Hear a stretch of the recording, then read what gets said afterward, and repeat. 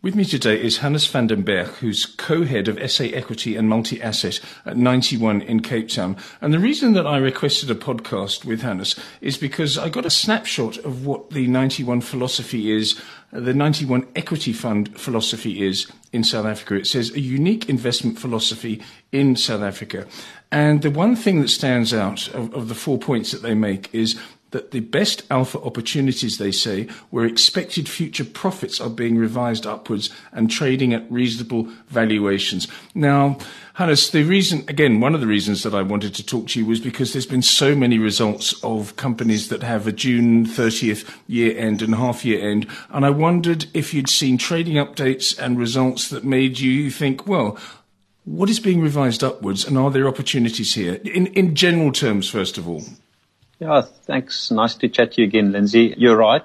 We believe that adjustments to sentiment and forward earnings expectations drive share prices over the medium to long term.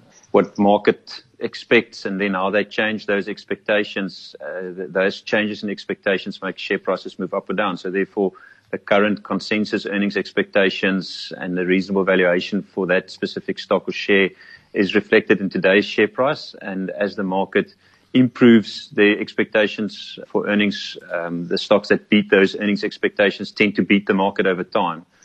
And your second part of the question, yes, we are in results season. We're sort of already halfway through results season.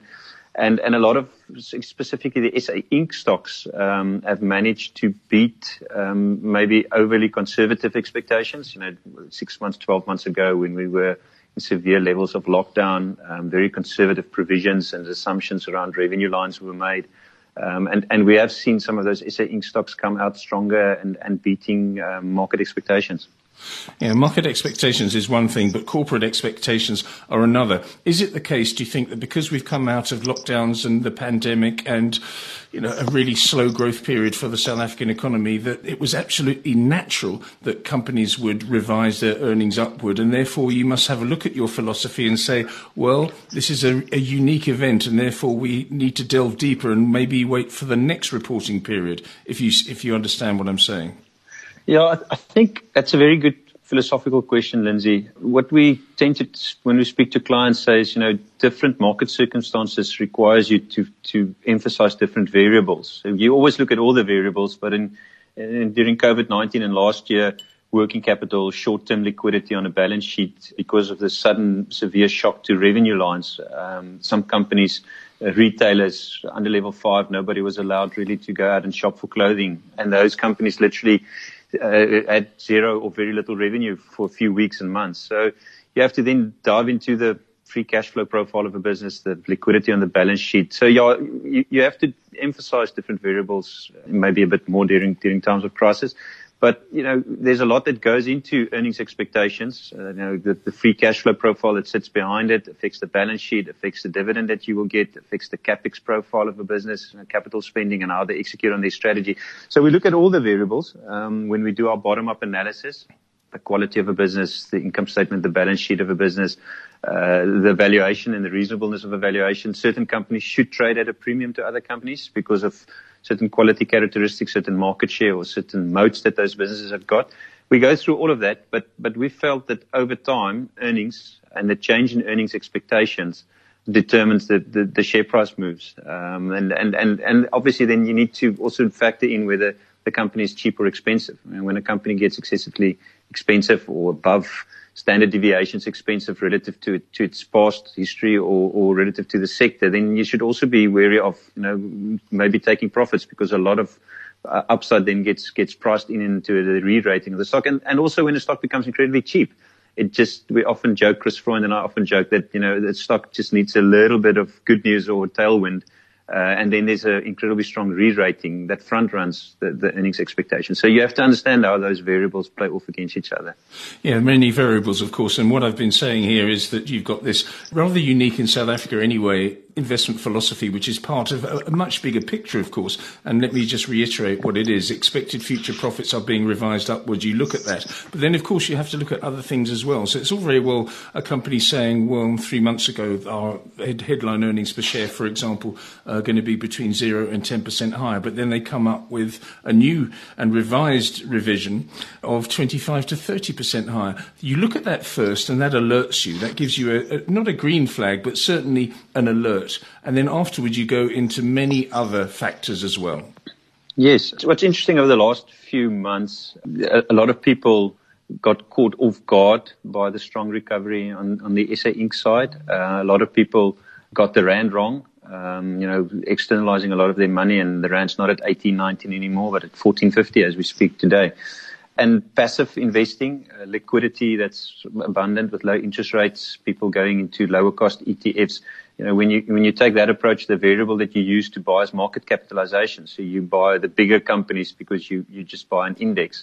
Whereas if you have the sort of other variables that you can do bottom up research on and realize that some companies had their earnings basis reset 30 to 40, 50% lower. Some of the SA Inc. stocks that I've mentioned, banks and retailers, you could buy these stocks at very depressed levels. Obviously, their market caps were very small, so in an index, they would have been a very small inclusion.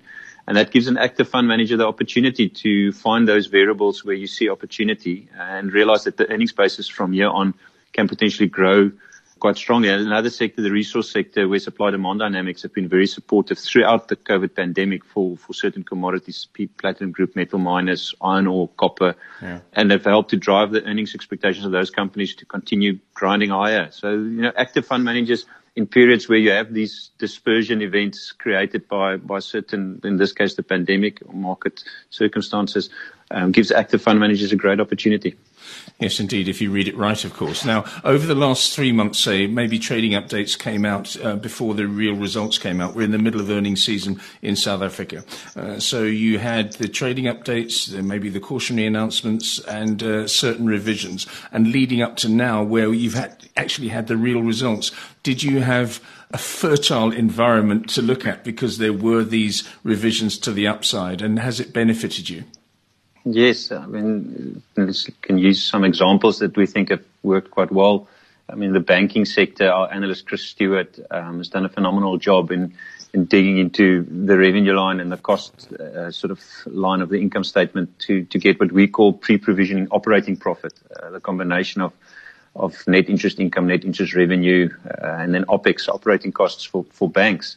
And when you look at some of those numbers, Absa, FirstRand, Nedbank, these companies have had pre-provisioning operating profit growth of 5 to 7%. So it's not a big number, but because of controlling costs quite well, which the market underestimated, 5 to 7% operational earnings growth given how the last 12 to 18 months have played out is not a bad outcome. And then they were very conservative in the provisions that they made in the third quarter of last year when we were still in level 4 lockdown and nobody was really sure how the South African consumer was going to come out of the pandemic. And now, having looked at the results, it's less bad than feared. So these companies are now in a position where they can release some of these provisions, and therefore the earnings recovery profile are astonishing. It's massive numbers, and over the 6 to 12 months to follow now, we tend to think that you can still get good 20% plus or double-digit earnings growth from some of these banks. Another company in the pharmaceutical or healthcare space where you saw, for example, Aspen, now post selling some of their underperforming operations, having reduced their debt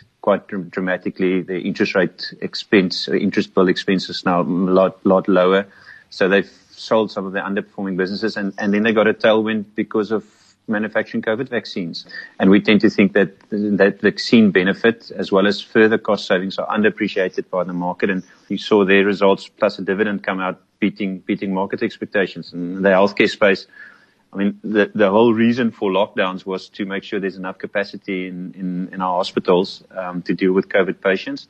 And we tend to think the way in which we're able to deal with the pandemic now and post the third wave, but what we've learned from previous waves is how to handle patients and how to treat COVID-19, but also in the way in which they're now able to get elective surgeries to come back. There's quite a big pent-up demand for elective surgeries, and the market has underestimated some of these, going into the results of the hospital. So I mean, that's just two sectors. You can take apparel retail as another sector. You can take vehicle distribution, Motors being a company that's operating in the vehicle sales market, where vehicle sales, because of interest rates being low, have also exceeded expectations. And this company has also managed to manage its cost line as well as its working capital incredibly effectively. So their trading update as well.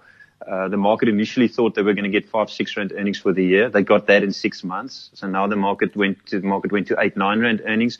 And we just today saw that delivered 11 rand earnings. And so this is a stock that traded at 60 rand. As we speak, it's trading above 100 rand. And therefore, clients have been able to participate in quite a healthy upside.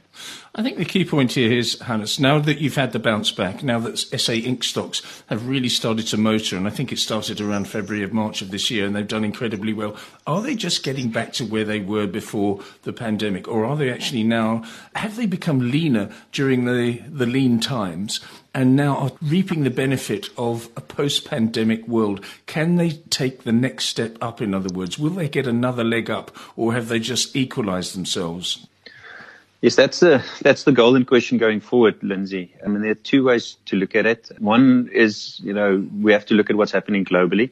Our SA equity market always gives you somewhere to go. I mean, our resources are linked to China and global supply demand dynamics. We've got a lot of Rand edge offshore industrial companies that generate their revenue not in South Africa. And then we've got the whole SA Inc. trade. So if you look at globally, we tend to think that, where we are in the cycle, we're going into the mid-cycle part of the recovery. Yes, we've had an incredible strong coming out of the recession recovery over the last 12 months. Now we go into the growth and expansion phase of the cycle. And in this sort of next phase, I just think it's everybody's consensus view is that you've seen an incredible strong growth, therefore a peak in growth, therefore a bit of a slowdown in growth. We agree with that. But we don't think that growth goes into a recession. We think you get mid-cycle, medium sort of at-trend growth, which is not a negative number. As long as growth is at or above trend, emerging markets tend to do well. So because of the global backdrop, we still see growth supportive. We still see liquidity environment supportive. We tend to think an emerging market economy such as South Africa will continue to do well. Supply demand dynamics for a lot of our resources will remain. And then you have to ask yourself locally, what will South Africa's growth rate be? And after this massive shock to earnings and the strong recovery in earnings, how does a more normalized earnings profile for these companies look over the next 2 to 3 to 5 years? We've seen the unrest and looting and the effect that has to offshore investing, because what this country desperately needs is investing, and investing leads to a multiplier effect, which will help growth and job creation. So that's the golden question here, whether these SA Inc. stocks will benefit from at or above trend growth in South Africa, or do we go back to 1% and 2% growth rates, and therefore our economy just slows down to where it was pre the COVID-19 pandemic. The current low interest rate helps. The consumer seems to have more cash in their wallets. The extension of grants definitely helped.